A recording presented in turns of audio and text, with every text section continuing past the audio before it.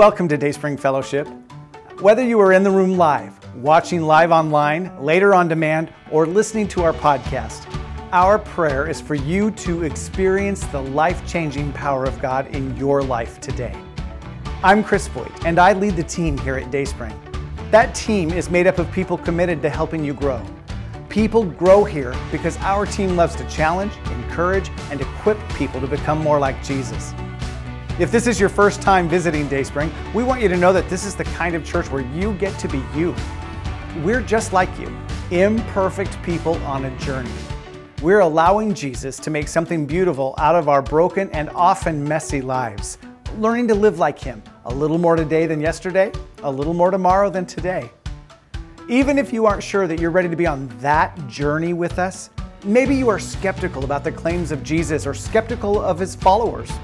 Well, this is still a great place, a safe place to explore and ask questions as you look for answers. We're asking those same questions and looking for answers too. So I think we can be pretty good company on your journey. So welcome. You can learn more about us as a church by exploring our website at dsf.church, by checking out our Facebook page, or contacting us by phone or email. If you need help figuring out the next step to making Dayspring your home church, or if you just have questions, let us know. We'll help you find the answers. For today's service, you can find a discussion guide by selecting Watch from the top menu of our website. And now, let's join our service.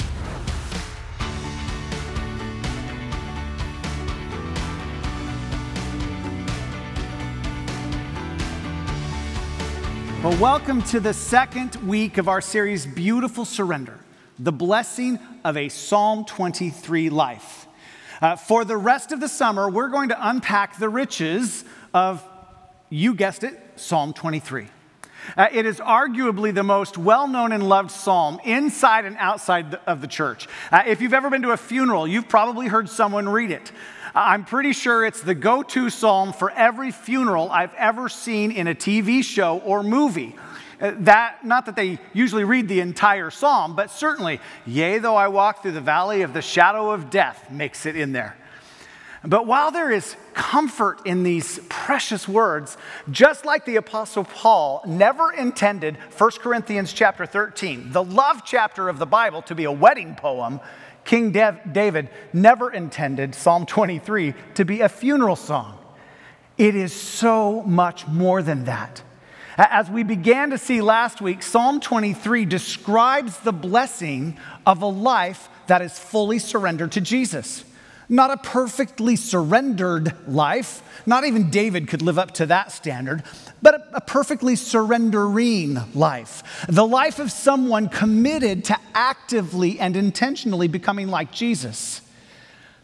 I know that you want a life blessed by God, just as much as I do. Let's be honest, none of us ever prays for a life without God's blessing.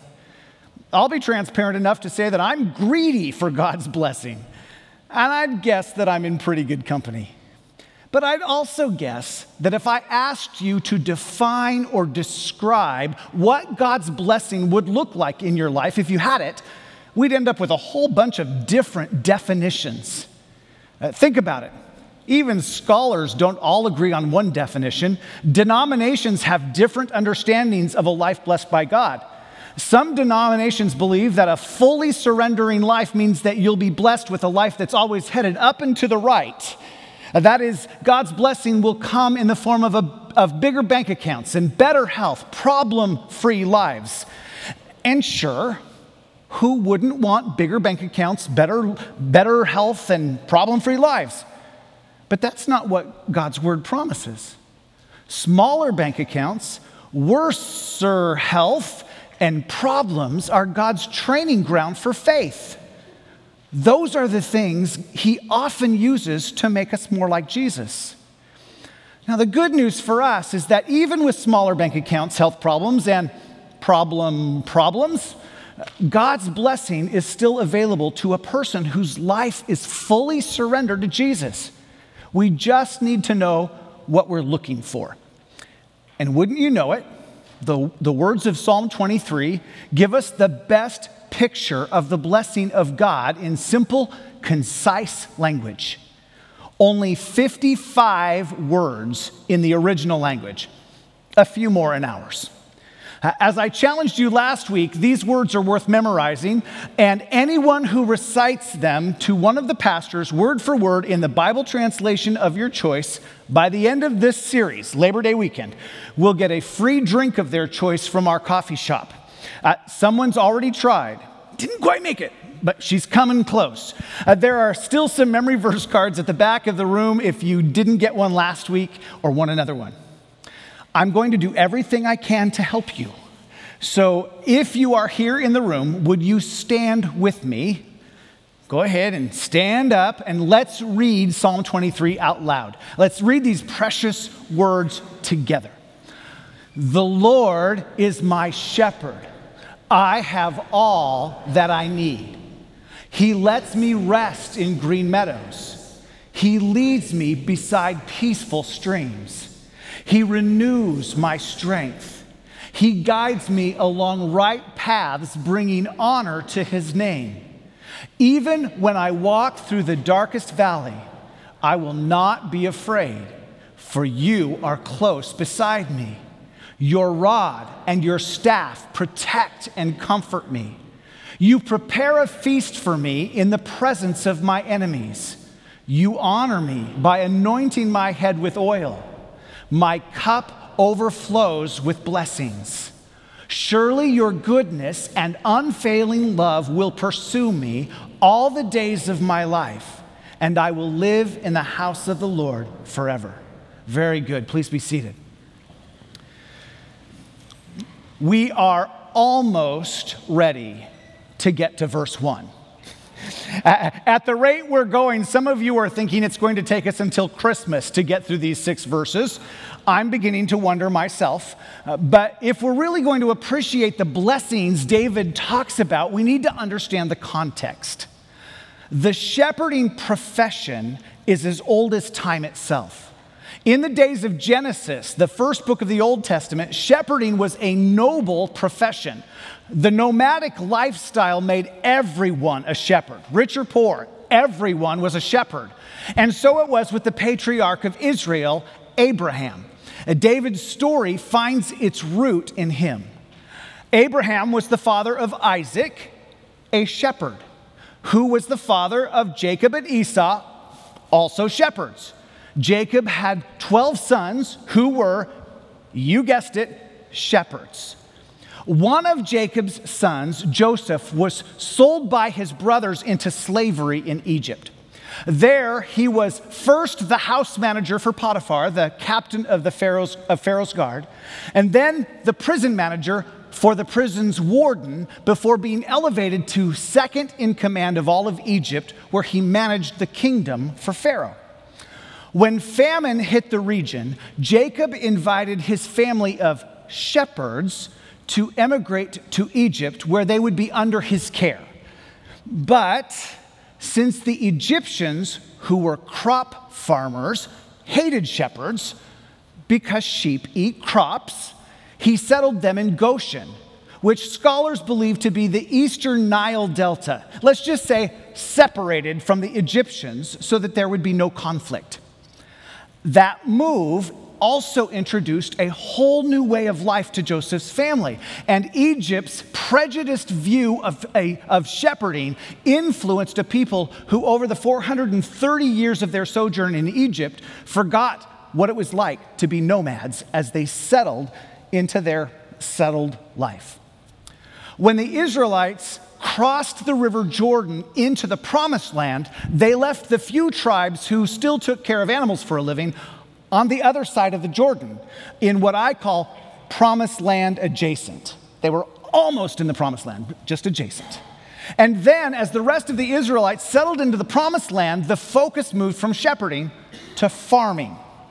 And shepherding ceased to be a noble profession.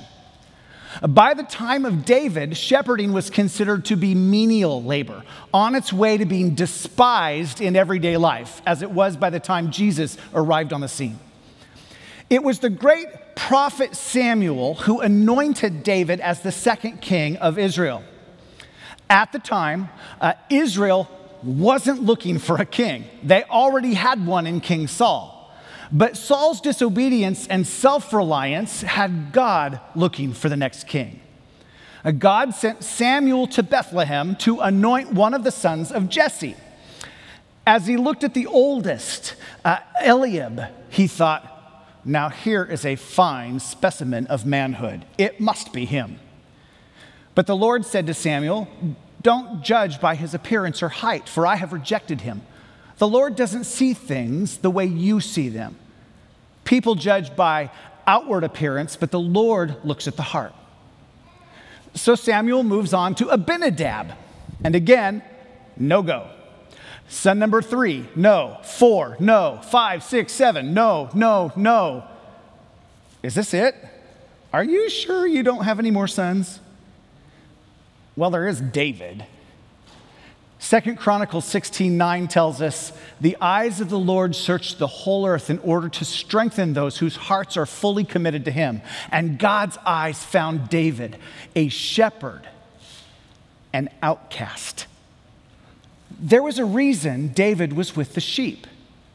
You won't find it in most commentaries, but Jewish tradition says that it was believed that David was the son of an adulterous affair by his mother. The story is more complex than we have time for today. In truth, he wasn't born out of wedlock, but everyone believed that he was, including his father. That his mother would rather bear the stigma of being an adulteress than to tell the truth, even to her husband, tells us how complicated the story is. But what it meant for David was a life of rejection. He was despised and rejected. He was treated with scorn and derision by his family, and the larger community of Bethlehem would have followed their lead, assuming that David was full of guilt and sin. He would have been the object of jokes and pranks. He would have been an outcast. Now, aren't there parallels to Jesus? Isn't that amazing? Psalm 69 is said to refer to this season in David's life, and in it we also see parallels with Jesus. So in a wild turn of events, God chooses the reject. Samuel anoints him, and David goes right back out to the sheep. He doesn't actually become king for another 15 years or so. So David returns to his safe place, alone in the desert with his sheep. Sheep that brought him joy as they frolicked and played as young lambs tend to do. Sheep that trusted him to make sure that they were well fed and watered. Sheep that trusted him to protect them from harm. Do you know that when sheep hear or sense danger, they don't look toward the danger, but toward the shepherd, the one they trust to protect them? It was only with sheep that David felt like he belonged, like he was with friends. And it was in the desert, surrounded by his woolly friends, that God became his friend. It was there that God laid the foundations for his great work in and through David. Author Robert Morgan, in his book, The Lord is My Shepherd, writes, the profession of shepherding became a classroom for the crown. It was God's apprenticeship for David's kingship. David's time in the desert is proof that God wastes nothing in our lives, nothing when we have surrendered to him. God's work in the waiting is always the groundwork for our future. So it was alone in the desert, surrounded by his sheep, perhaps as he contemplated the majesty of the stars, that David gets to know Yahweh. That's how he begins Psalm 23. Yahweh. In English, it's been translated as the Lord, but in Hebrew, it is Yahweh, the most sacred and personal proper name of God. It is the same name that God gave to Moses from the burning bush. It comes from the Hebrew word that means to be, or I am. The Hebrew consonants for I am serve as the basis for Yahweh. And for the Jews, this word was too holy, too sacred to speak. So they would substitute the word Adonai, which means the Lord. Later translators use the word Lord in all capital letters, or Jehovah Rohi. However you translate it, it signifies the God who is eternal, the self-sufficient creator of the universe, who is, always has been, and always will be Lord of all. Now, by the time we get to the New Testament, Jesus is Adonai Yeshua, the Lord Jesus, which is very significant for our purposes. Those of us who have been in church all of our lives recognize this thing. It is a hymnal. We project our lyrics onto screens today, but we used to turn to hymn 325. We will sing verses 1, 2, and 4 when we worshiped back in the day. There are almost 600 hymns in this particular hymnal. I don't know if you've ever really looked at how a hymnal is laid out. It would make sense to think that they just put a bunch of songs in there and started numbering 1, 2, 3 on down to 588. But they've actually put a lot of thought into the structure. And most hymnals are put together thematically. That is, the songs about Almighty God are together, the songs about Jesus' birth are together, the songs about heaven are together, and so on and so forth. The same is true with the book of Psalms in the Old Testament. There are 150 psalms in total, and they haven't just been numbered willy-nilly. There is a plan and purpose to everything. Psalm 23 is the middle of a trio of psalms about Jesus. As Robert Morgan notes in his book, these 3 psalms present the whole story of God's grace as they answer our 3 greatest questions. What about my past, my present, my future? Psalm 22, written about 1,000 years before Calvary, gives us the very words Jesus would speak from the cross, the words his persecutors would use, and predicts the humiliation that Christ would suffer on our behalf. Psalm 24 gives us a picture of the final victory of Christ when he assumes his throne in glory. Nestled in the middle is Psalm 23. While Psalm 22 is a psalm about what was, and Psalm 24 is a psalm about what will be, Psalm 23 is about today. Now, what is? Our God who was, who is, and forevermore will be. Now, all that to say, this is a psalm for today. The Lord is my shepherd, and the blessings promised in this psalm are for us today. Now, with all that we know about shepherds, and the shepherd boy, David in particular, the same thing that makes David's rise to power a stark contrast of expectations, from reject shepherd to king, is the contrast between the God who was, is, and forevermore will be, lowering himself from King of Kings to the status of a reject shepherd. And could this be anyone but Jesus? He himself confirms this. Twice in the Gospel of John, chapter 10, Jesus says of himself, first in verse 11, I am the good shepherd. The good shepherd sacrifices his life for the sheep. And then in verse 14, I am the good shepherd. I know my own sheep, and they know me, just as my Father knows me, and I know the Father.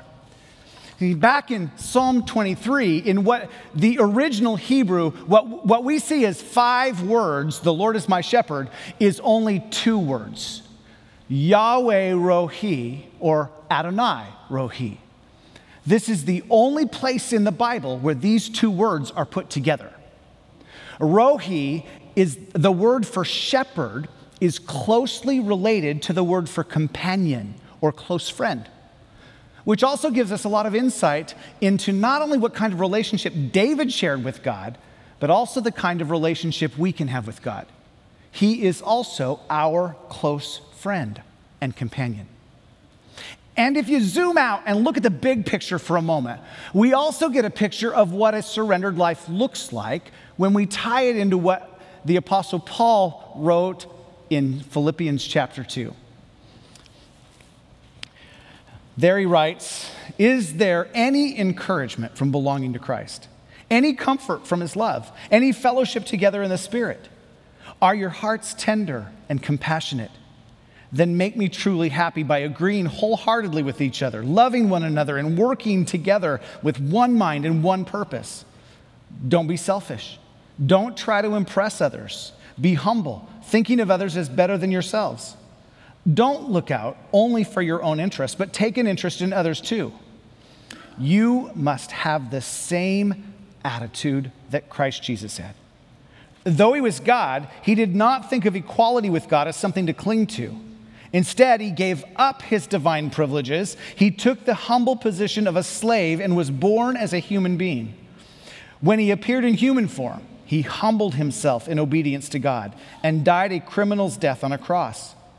Therefore, God elevated him to the highest place of honor and gave him the name above all other names, that at the name of Jesus every knee would bow, in heaven and on earth and under the earth, and every tongue declare that Jesus Christ is Lord, to the glory of God the Father.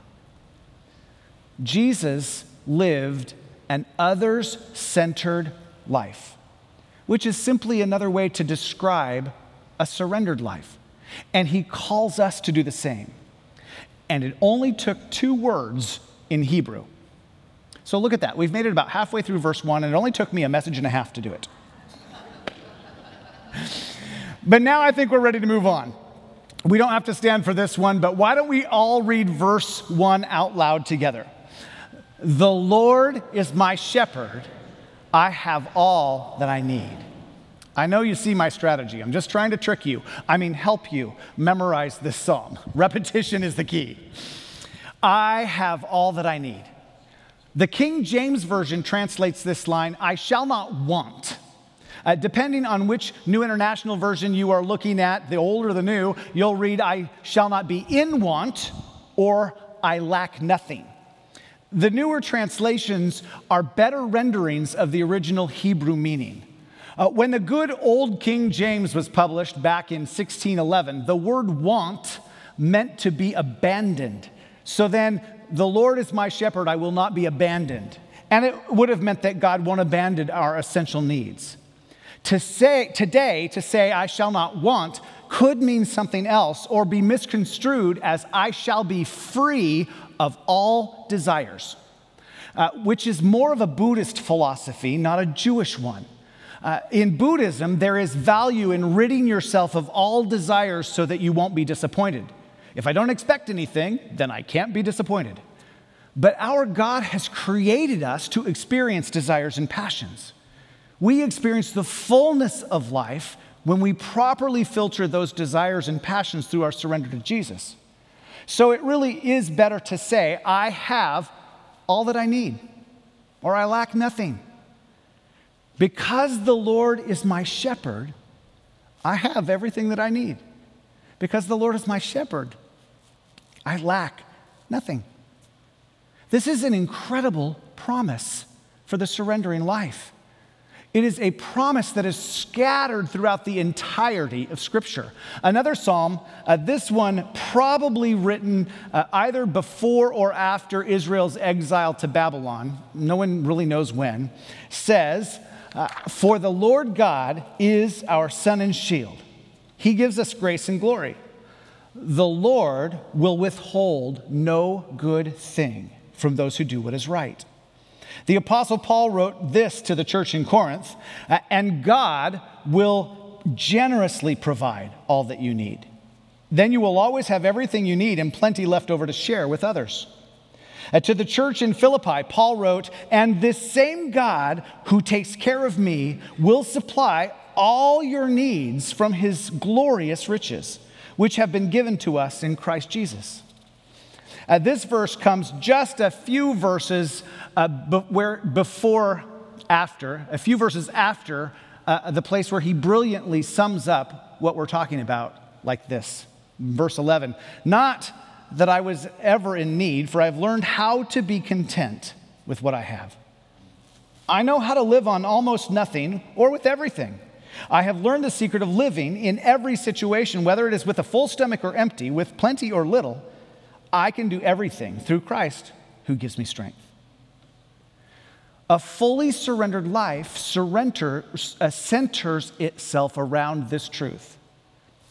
I lack nothing. I have everything I need. I have enough.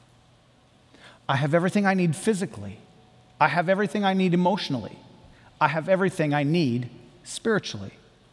God has given me everything I need, and what He has given me is enough for right now.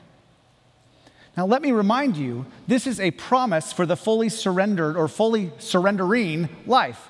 If you're having a hard time settling into this truth on a practical day-to-day basis, then I'd suggest you look at your surrenderedness. It's okay that you aren't that far along yet in your faith journey. Most of this comes with maturity in Christ. But this is just what you're aiming for. And if I could boil down what you are aiming for into two words, it would be connected contentment. Connected contentment. Fully surrendered followers of Christ experience a connected contentment with what God is doing in them, through them, and around them. I am content. I am connected because my life is powered by the Holy Spirit. I am intentionally choosing to become like Jesus, a little more today than yesterday, a little more tomorrow than today. So I am connected. I am right now making faith-filled decisions based on the wisdom of heaven. So I am connected. I am abiding in Jesus. So I am connected. I'm not harboring unconfessed sin or a pattern of sin which would disconnect me. The fear of what might happen tomorrow isn't stealing my faith and focus from today, which would disconnect me. My relationship with Jesus is not an add-on to my life when it's convenient, which would disconnect me, but is the center of my life, and my world revolves around it, which connects me. Connected contentment. Without the connected part, the contented part could be confusing. Apathy can look like contentment. There are lots of people who call themselves Christians but don't live a fully surrendered life, and they're just fine with the status quo. They are content, but they also aren't connected. When you are connected, then contentment means that you are content with what God is doing in you, through you, and around you. You are content with His work in your life. You understand who you are in Christ and how He has wired you and gifted you. You aren't avoiding or excusing the parts of your life that have yet to be redeemed, but you are content to let Him redeem the rest of your junk in His way and in His time. You live in faith, not fear, knowing that your circumstances, good or bad, aren't a reflection of your relationship with Him, but an opportunity to deepen the relationship you already have. There is no need to strive or try to make things happen because you understand that God will get you where God wants you to be when He wants you to be there. This was David, the poet king's forte. While still a teenager, he's crowned king of a nation that already has a king. And then waited about 15 years to take the throne. And it wasn't like he didn't have opportunities to grasp for power along the way. As time passed, he became the country's greatest hero. Everything he did went viral. When King Saul couldn't stand the attention David was getting anymore, David went on the run. David was chased by Saul with a bounty on his life.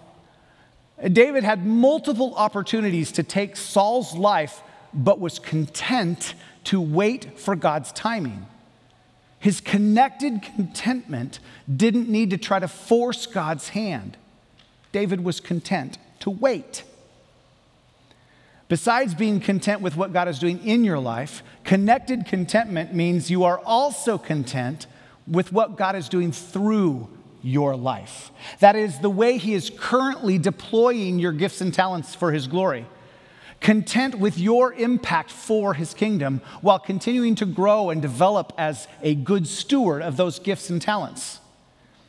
Many of you know that I was 20 years old when I figured out that God was calling me to become a worship pastor on staff at a church, not just a volunteer.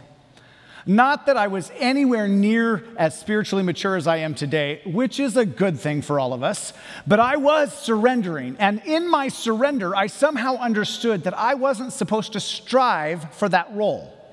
Somehow I understood in my spirit that when the time was right, the church would contact me. Until that time, I was supposed to grow and become the best man of God and leader that I could be so that I would be ready. I waited 12 years, most of the time in connected contentment. On those few occasions when I disconnected and tried to make something happen in discontent, God protected me from making any stupid mistakes. He was saving me for Dayspring. And he needed me to be ready for that assignment. And wouldn't you know it, when the time was right, Dayspring called me and asked me to apply. 12 years is a long time to be content, to be patient with what God is doing through you, where he's planted you, when you know that there's something more. But that's what a surrendered life does. Connected contentment involves letting go of my right to know how, when, or why of my circumstances, and instead focusing on my heart and mind and what I know to be true about the one who is sovereign and faithful. So a surrendered life is content with what God is doing in you, through you, and a surrendered life is content with what God is doing around you. Content to allow him to do his perfect work in those around you at his perfect pace. Patiently allowing love to fill in the cracks of relationships as others experience their own journey with Christ, especially when you can't see the work he's doing in them, in your spouse, your children, your enemies. Content in all of your circumstances, at work, at home, with your health, your finances. This might come as a surprise to you, but I am a pastor. I was a pastor long before I was a paid pastor. I have spent a long time pursuing Jesus in surrender with being a pastor as my focus, a long time trying to become worthy of my calling. I am married to a woman who loves Jesus, a woman who is also surrendering her life to Jesus, but her role and calling in the body of Christ are different than mine. We're both headed for the same destination, but we are on different journeys. Her relationship with Jesus is different than my relationship with Jesus. He is doing different things in her than he is doing in me. Throughout the course of our marriage, there have been times when she wanted Jesus to work on something else in me, something that bugged her, and vice versa. But a surrendered life is content with the pace of God's work in the lives of those around him or her. God doesn't need me to tell him how to do his work in Dee Dee. Believe me, he's got her number. I trust his perfect work in her. She trusts his perfect work in me. That's connected contentment. In faith, I know that I lack nothing. Now, for all of us, the greatest enemy of connected contentment is fear. We spend far too much time worrying about tomorrow than we do about living in the present. We worry about everything. Even the most surrendered, contented Christ followers have their moments. None of us is immune to bouts of fear. We worry about our kids. We worry about our finances. We worry about what that diagnosis means. We worry about what's happening in our culture, in our economy. We worry about failure, of letting people down. We worry about the loss of our independence as we age. We worry about life spinning out of our control and having to pick up the pieces. We worry about not being enough. Fear in all of its forms, anxiousness, worry, concern, you can call it what you want. In the end, it's still fear. And fear is a double whammy because it undermines our connectedness and our contentment. To be able to truly say, the Lord is my shepherd, I lack nothing, requires a focus on the present, in the presence of our Savior. That's the only place we can be with him. We can't be in his presence in our past. Although he is there, we aren't.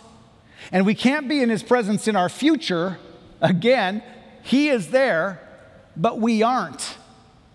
And just as Psalm 22 is a psalm of what was, and Psalm 24 is a psalm of what will be, Psalm 23 is a psalm for today, a promise for today. His grace is sufficient for this moment right now. We can't borrow grace from tomorrow or store it up from yesterday. We have his grace right now in the present. This reminds me of one of my favorite Old Testament stories that might shed some light on this subject. Elijah was one of the great Old Testament prophets. He lived during the rule of an evil king of Israel and his even eviler wife, Jezebel. Trying to capture their attention and hearts, God, through Elijah, told Ahab that there would be no rain for 3 years. And everything dried up, including the brook that was providing water for Elijah. One of the challenges of being a prophet of God in times such as these is that you're also stuck with the consequences of an evil, foolish leader's judgment. Of course, God takes care of his own. So 1 Kings chapter 17 tells us, "Then the Lord said to Elijah, 'Go and live in the village of Zarephath, near the city of Sidon. I have instructed a widow there to feed you.'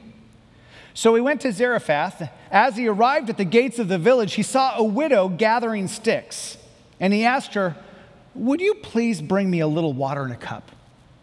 As she was going to get it, he called to her, 'Bring me a bite of bread too.' But she said, 'I swear by the Lord your God that I don't have a single piece of bread in the house. And I have only a handful of flour left in the jar and a little cooking oil in the bottom of the jug. I was just gathering a few sticks to cook this last meal, and then my son and I will die.' But Elijah said to her, 'Don't be afraid. Go ahead and do just what you've said, but make a little bread for me first. Then use whatever's left to prepare a meal for yourself and your son. For this is what the Lord, the God of Israel, says.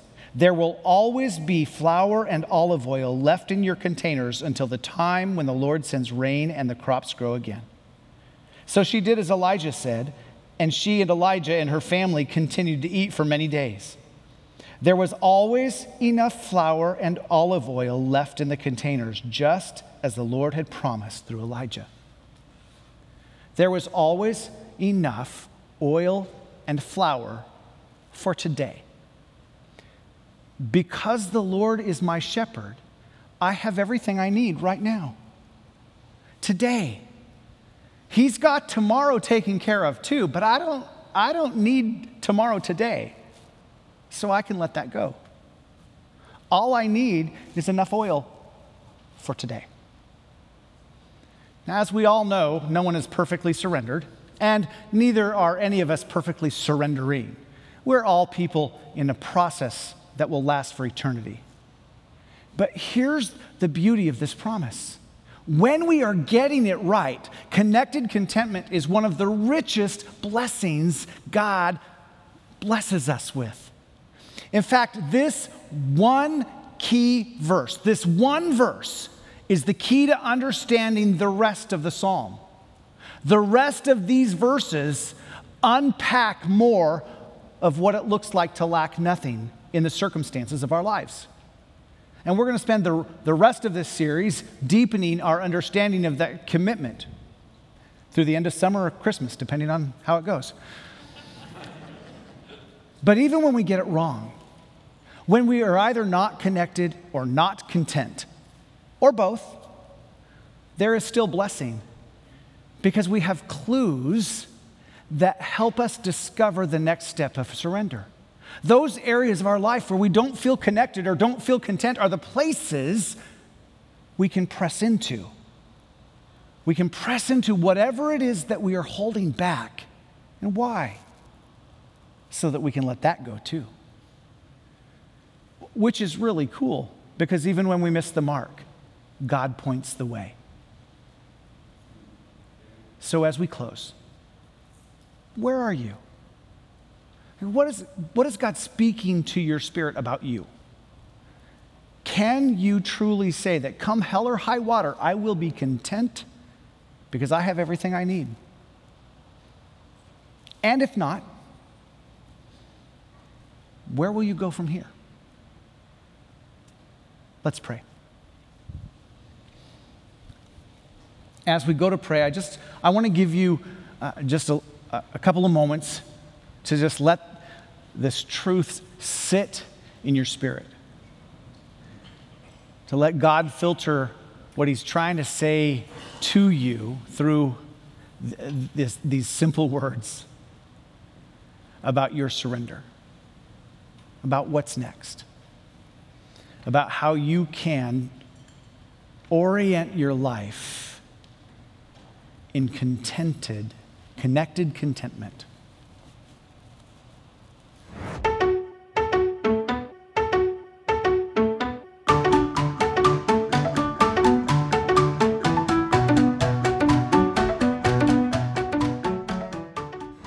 Thank you for joining us today. Let me encourage you to download the discussion guide by selecting Watch from the top menu of our website. Working through those questions on your own or with others will help the truth of God's Word begin to shape your life as you grow to be like Jesus. Please reach out if you have any questions or want help on your spiritual journey. My email address is on the screen, or you can call the church during the week. If you're just checking us out today, please know that we don't expect you to give anything to support Dayspring. We count it a privilege to play a small part in God's perfect work in you today. The people who call Dayspring their home church make this ministry possible. Their faithful giving is proof of God's work in their lives, and they just want to pay it forward so you can experience the same life-changing presence of Jesus. For those of you who would like to start giving, we have 3 easy ways for you to get us your gift. Please see the online giving section of our website, or text GIVE to the number on your screen, or mail a check to us at the address you'll find on our website. Until we meet again, I am praying that God would give you opportunities to use your influence for the glory of His kingdom. And one more thing. Thank you for liking and sharing and following Dayspring on whatever platform you connect with us. Thank you for rating us where that is appropriate. Even more, thank you for sharing our services with your friends and family. If this service was a blessing to you, it'll probably be a blessing to someone else too. God uses you to plant seeds in other people's lives. So keep sowing.